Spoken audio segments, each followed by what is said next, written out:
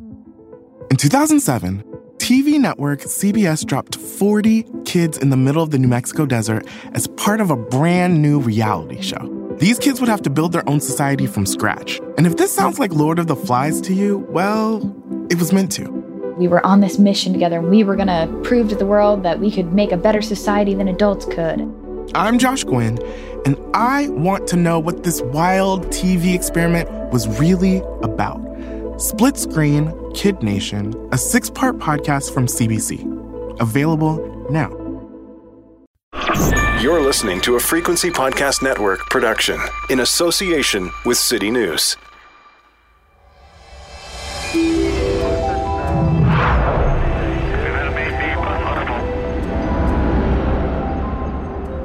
Mankind has dreamed about it for decades now, but sometime soon, it will become a reality.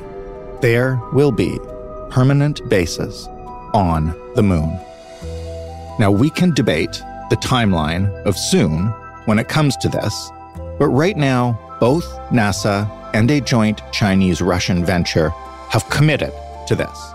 The space race is back on. How do I know that? Well, NASA Administrator Bill Nelson said 2 months ago, quote, "It's a fact. We're in a space race." But a space race for what? Resources. The moon has tons of them, and whomever can get their base to the right part of the moon first, with the right kind of technology to extract those resources, will gain a huge edge in the future of space travel, and probably back here on Earth as well. The key part, however, is the extraction. Mining in space is going to be hazardous. We already know that it's remote and it will be done in extreme conditions with the help of a lot of robotics. Now, there is a country that checks all those boxes, a country with experience in remote mining in extreme conditions, with excellence in space robotics, and a working relationship already in place with NASA. Yes, that would be us. So, here's how Canada may help mine the moon.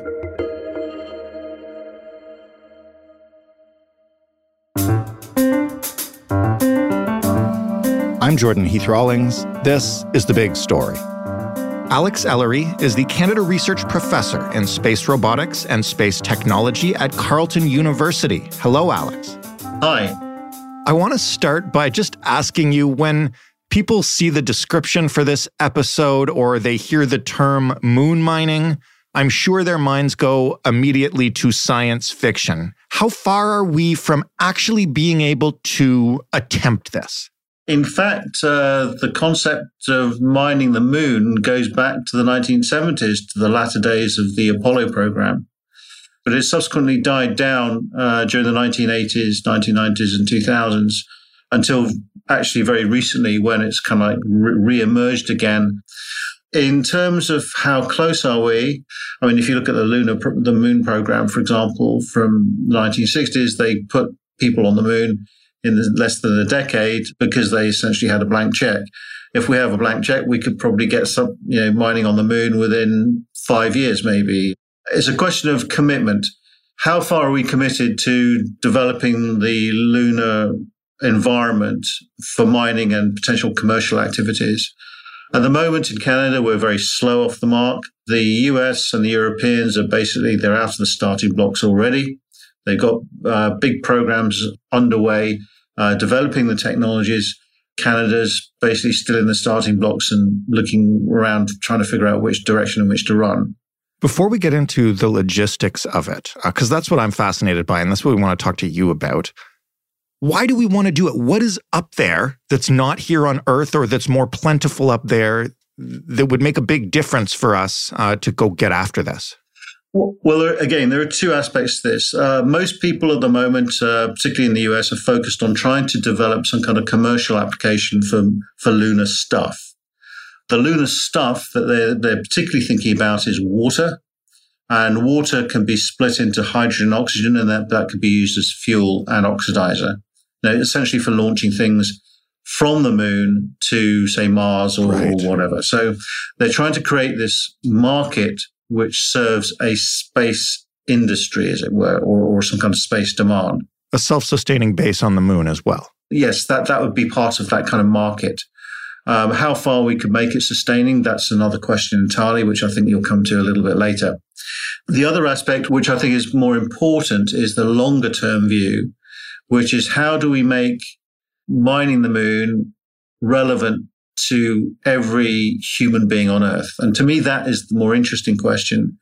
I think there are some practical problems that we need to be solved on Earth or solved for Earth, which space mining and moon mining would potentially contribute to.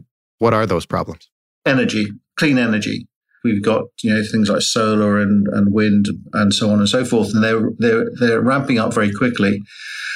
But it's questionable whether they can actually provide 100% of our energy needs. And remember, our energy needs are constantly evolving. I'm not just talking about emerging countries, getting increasing demands of energy. I'm also talking about as technology progresses, we have more needs for energy. And currently, it's growing faster than renewable sources can expand. And this is likely to continue. Mm-hmm. And to me, the obvious solution is solar power satellites. But launching them from Earth would be, firstly, too expensive. Secondly, the energy going in would exceed the energy coming out of it. So the only real solution is to industrialize the moon and essentially build them there robotically. That requires a huge commitment to developing the moon as a means to helping our own Earth's environment. What about helium-3, which, as I understand it, you mentioned clean energy. Is that the key to really unlocking clean energy on Earth? Helium-3 is an interesting one because this has been bandied around for a long time. Taking a step back, if we look at nuclear fusion, which is what helium-3 would be used for, it's true there's very little helium-3 on Earth. It's very difficult to manufacture. And the moon represents the largest, nearest source of helium-3. There are a couple of issues. One is that the helium-3 is very diffuse, and although I wouldn't say it's impossible to extract it, it certainly would be a challenge to extract, and also to keep cold enough to ensure there's no boil-off. So those are technical issues that would occur on the moon. In terms of the market, yes, fusion is great, or potentially great, but the kind of fusion that we're currently working on is the lowest energy type of fusion process, which is deuterium-tritium. Now, deuterium-tritium reaction requires the lowest amount of energy to make it work. If we go to helium-3 and deuterium, that requires a much higher energy input. We haven't even got deuterium-tritium working in a commercial context yet. The next stage to deuterium-helium-3, that could happen sometime in the future. But I'm not convinced it's going to be anytime soon. You've got to be talking a minimum of 50, 60 years away. What's the first step that has to happen in order for people to see that this is not an idea, this is not something out of a science fiction story, this is something that we are doing right now? What do we do first, and how do we do it? The first thing is to just demonstrate that we can actually do something not even relatively simple. We can actually take, let's say, lunar regolith, put it into a machine and process it inside that machine, and out pops a product, let's say a 3D printed product. Essentially all the elements of an industrial chain relatively simply in a small box. Once we can demonstrate that, then that provides us with the opportunity to figure out how to scale it up. When you look at this as a simple problem of space robotics and space technology, and you look at it practically, what are the biggest challenges that are going to get in the way of actually extracting resources from the moon? Well, it depends on what resources you want to extract. If you look at the American approach, their focus is primarily on water, and water is located primarily in the polar regions. Now, the polar regions are extremely cold. It's around, in these deep craters which never see the sun, where water ice is collected. The temperature's around about, it's like 40 Kelvin. That's very, very cold. It's only 40 degrees above absolute zero. And we have no experience in doing mining and things like that at these temperatures. There's another opportunity as well. We could be mining minerals where we're not limited to the polar regions. The moon is comprised of oxides and silicate minerals. We could extract oxygen from those, and that provides you with the largest proportion of mass required as oxidizer when you mix it with fuel. So we can generate 7/8 of the mass we require by mining minerals as opposed to by mining water. It's a relatively small step to go from extracting oxygen from minerals to extracting metals out of the minerals as well. We don't have the 40 Kelvin environments to deal with in that case. And to me, this makes better sense. I know you mentioned that the water can then be used to do things like launches from the moon towards Mars or wherever else. Are there other things that we'd need to take back to Earth? And, how does that work? I'm trying to imagine like tons of minerals going back and forth, and it feels like the resources required to do that would be prohibitive. Like, what does that actually look like in practice? Not many people are talking about bringing minerals back to Earth, at least at the moment. There was talk a few years ago of bringing back things like platinum-based minerals from asteroids, for example.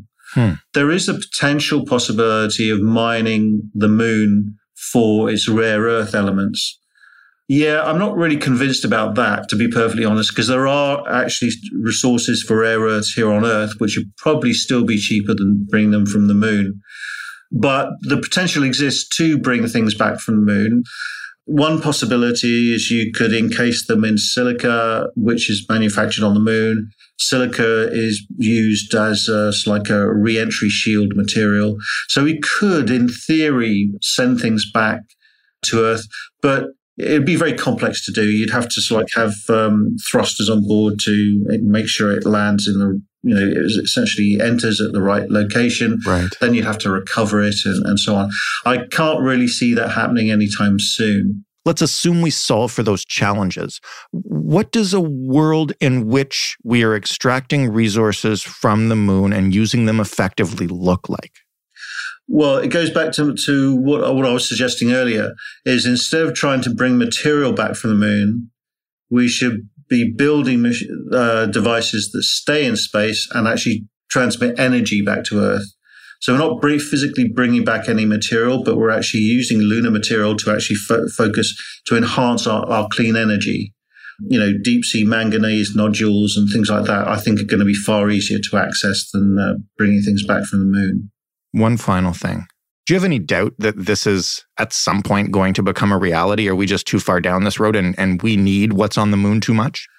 Well, I was very, very young when Apollo happened. And the assumption was that at the end of Apollo, I always thought that by the time I grew up, I'd be living on the moon. Right. Yeah. But it never happened. But we're talking about that now. That's the plan for NASA and for China and the Russians, right? Yes. What I think is different is that we now have a private sector which is involved. That changes the game quite dramatically because it applies commercial pressures.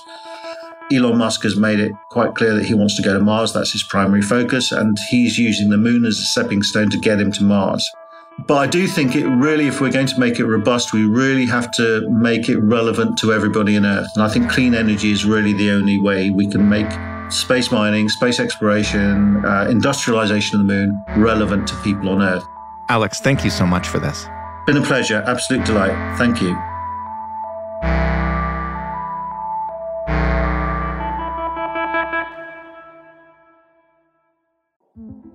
In 2007, TV network CBS dropped 40 kids in the middle of the New Mexico desert as part of a brand new reality show. These kids would have to build their own society from scratch. And if this sounds like Lord of the Flies to you, well, it was meant to.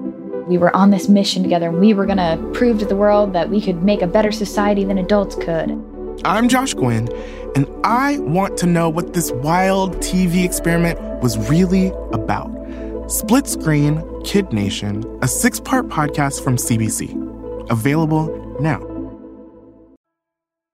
Heather Exner-Perot is the Senior Fellow and Director of Natural Resources, Energy, and Environment at the Macdonald-Laurier Institute. Now that we understand a little bit of the science at play here, she will walk us through the geopolitical implications. Hello, Heather. Hello, thanks for having me.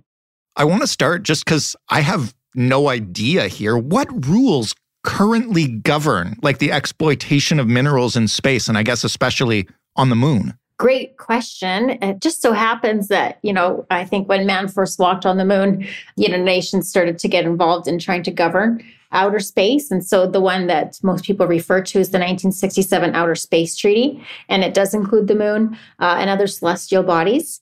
And then there was a series after that, for example, international liability on damage, in space, governing activities on the moon and other celestial bodies, registration of objects launched into outer space. So it isn't, a terra nullius in a way. It isn't a Wild West. There has been some consideration, but of course, some of it is still theoretical. And so mining on the moon is still in a gray zone. The other thing about international law is that all treaties are opt-in under our Westphalian system. No one has to follow any treaties, and you can, come out of a treaty at any time if you think it's in your interest. And so that is the caveat that at the end of the day, sometimes might makes right. And people can pull out of treaties if they don't think it's fair to them. And of course, we want a system that benefits everybody. If you can create a system and a treaty that benefits everybody, then you could expect that everyone will abide by it. So it sounds like it's not technically the Wild West, but anybody can treat it as the Wild West at any time. Well, I think, for example, we say that, there's no declaring of sovereignty. You can't plant an American flag on the moon and say, now this is ours. It's American. And there is some precedent, in the Antarctic. Right. And we've done a pretty good job with the Antarctic Treaty to say this is, no one owns this. We all have the same usage rights. We all have the same understanding. There will be no military activities here. And that's worked very well for a few decades. So I think that lends some promise that we can, do similar things in space. But I think space probably has more political and military kinds of aspects too that maybe makes it a little trickier than Antarctica to decide on things. But the point for this conversation for moon mining is that we can't own the moon. But I think if you go up there and are able technically to be able to get some resources back, there's no one that can say that you can't do that. And that's where we get into, I guess, a second space race. If this is now something that's possible or will be in the near future, what is the timeline here and who's racing to figure this out? Well, it's all the usual suspects. So obviously NASA, the Canadian Space Agency and European Space Agency are aligning on their Artemis missions. And that's why it was in the news that was in December when they had their first mission going back to the moon, and plan to have men on the moon, humans on the moon again by the early 2030s. And that's not a long time, when you're coming from the the extractive industry. 7 years is not a long time to figure out, how to set up a mine, let alone to do it kind of in the vacuum of space and with all those different challenges. So both, the Artemis program and then Russia and China have jointly agreed in 2021 that they would set up their own permanent lunar presence, lunar base on the South Pole of the moon also. And so those are the two missions, again, that are racing. Obviously, the moon is a big place. And some of the competition comes in the fact that we both want to go somewhere where we know there's lots of water, that would help establish the permanent presence. And so getting to the best spots on the moon is maybe where there's this element of competition. You mentioned that's where the Canada Space Agency comes into play. What role can we play and how would we play it? What do we bring to the table? Obviously, we're not a superpower, but what can we do? Well, that's a great question. And there is lots we can do. If only we have the political will. This is expensive to go into space, and NASA no doubt will lead the way. But again, this is where moon mining comes in. We can say, well, that's probably a really great area, a really great niche for Canada. Why is that? Well, we're excellent at mining, right? But we do a lot of the finance of mining, the business of mining. We are, world leaders in that kind of a thing. So it's not just the extraction that we're good at. We're good at the business of mining. And then, the simple fact of the geography that we do mine in remote, off-grid, difficult to access locations. So obviously remote mining is up our alley. If you were to look to any country, I think you would say, oh, Canada, there's some similarities there. You can do those things. And then there's the robotic, everyone's familiar with the space arm. And so I think a big part of it is the operations, the logistics of mining. And Canada is pretty good at operating in space and doing robotics in space. And some of the other, maybe usual suspects on the mining side would not also have those particular skill sets. So not only do we have great mining and remote mining capacity, human resources in the country, but also we do have space experience.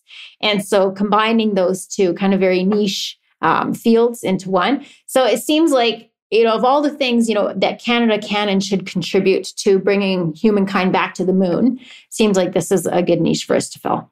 But you mentioned we still require the political will, and I kind of want to know where we're at in that process, if we've committed to anything, if we're involved in this, because I know to the south of us, President Biden has already talked up the Artemis missions and going back to the moon, kind of selling it as that existential dream. Has Canada said anything about what we'll be doing? It's very interesting. And even I came into this thinking, moon mining, really? This seems like a far out idea. But again, it's not primarily to bring resources, to bring, say rare earths or lithium or platinum back to Earth. It's primarily to set up in the medium term that long-term human presence on the moon itself. And so that you have to use moon resources to be on the moon. And so where I've started looking to it is that our critical minerals strategy does identify, space mining. So that tells me that there's kind of more widespread mainstream recognition that this is happening and it's going to be a thing. And then the Canadian Space Agency itself is promoting it, has spent some money, giving some seed money to develop the concept of space mining, of how it might happen. What are the technical challenges that we need to be focused on? So there is some, probably, I would say, under the radar support in the federal government. And again, very much following in NASA's lead and the Americans' lead. But it is on the radar. There's some little bit of money coming in, but I think is expensive to get into. And some of it is just, there's maybe not a near-term business case for it. It's mostly being paid by public dollars to get on the moon. And in the medium and long term, though, there might be some economic advantages to being very good at space mining. Given the tension in the world today and the fact that, there are potentially billions and billions of dollars at stake up on the moon, how much fuel could this kind of resource race, I guess, add to the fire? Well, that's a good question. And to be fair, the first time we got into space, in the 50s and 60s, it was the Cold War. Right. I'm sure that very much sparked competition, incentivized competition, that you just didn't want the other side to be better at something. You wanted to prove that you were, more dominant and more of the great power. And then we had a, nice couple of decades where there was really great cooperation in the International Space Station. And of course, with the war in Ukraine, we are seeing a lot of that fracture. Russia has said that they're going to pull out of the International Space Station. And again, China and Russia making their own plans to have their own lunar base. The moon is one thing, and the resources on the moon is one thing. But space itself is very strategic militarily, obviously. Mm-hmm. I actually had the chance to go to the Pentagon in December, and we went, saw the Space Force. Right. Of course, the Americans have a new branch at the Pentagon of the Space Force, and I got my little Space Force water bottle. But this is serious. This is not science fiction. These are very real security threats and risks. And hopefully we can, again, manage it like the Outer Space Treaty kind of guides us to, so we can all benefit, so that we don't militarize this space, so that all of humankind can benefit from advances in the science in this area. Heather, thank you for this. Like I said, fascinating and a little frightening. Yes, thanks so much for having me. Heather Exner-Perot is the Senior Fellow and Director of Natural Resources, Energy, Environment at the Macdonald-Laurier Institute. And our first guest, Alex Ellery, is the Canada Research Professor in Space Robotics and Space Technology at Carleton University. That was The Big Story. For more from us, including all sorts of episodes about the future of space, you can head to The Big Story podcast. You can also find us on Twitter at TheBigStoryFPN. You can email us, hello@thebigstorypodcast.ca. And you can, of course, call us and leave a message, 416-935-5935. The Big Story is available in absolutely every podcast player. One day, somebody will listen to this podcast in a base on the moon. I just have to keep this job long enough for that to happen. Thanks for listening. I'm Jordan Heath Rawlings. Have a great weekend. We have a surprise for you on Saturday, and we'll talk again Monday.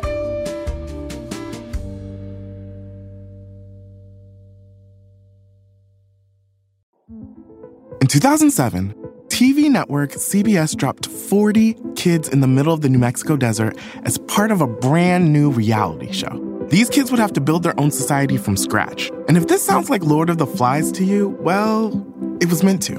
We were on this mission together, and we were going to prove to the world that we could make a better society than adults could. I'm Josh Gwynn, and I want to know what this wild TV experiment was really about.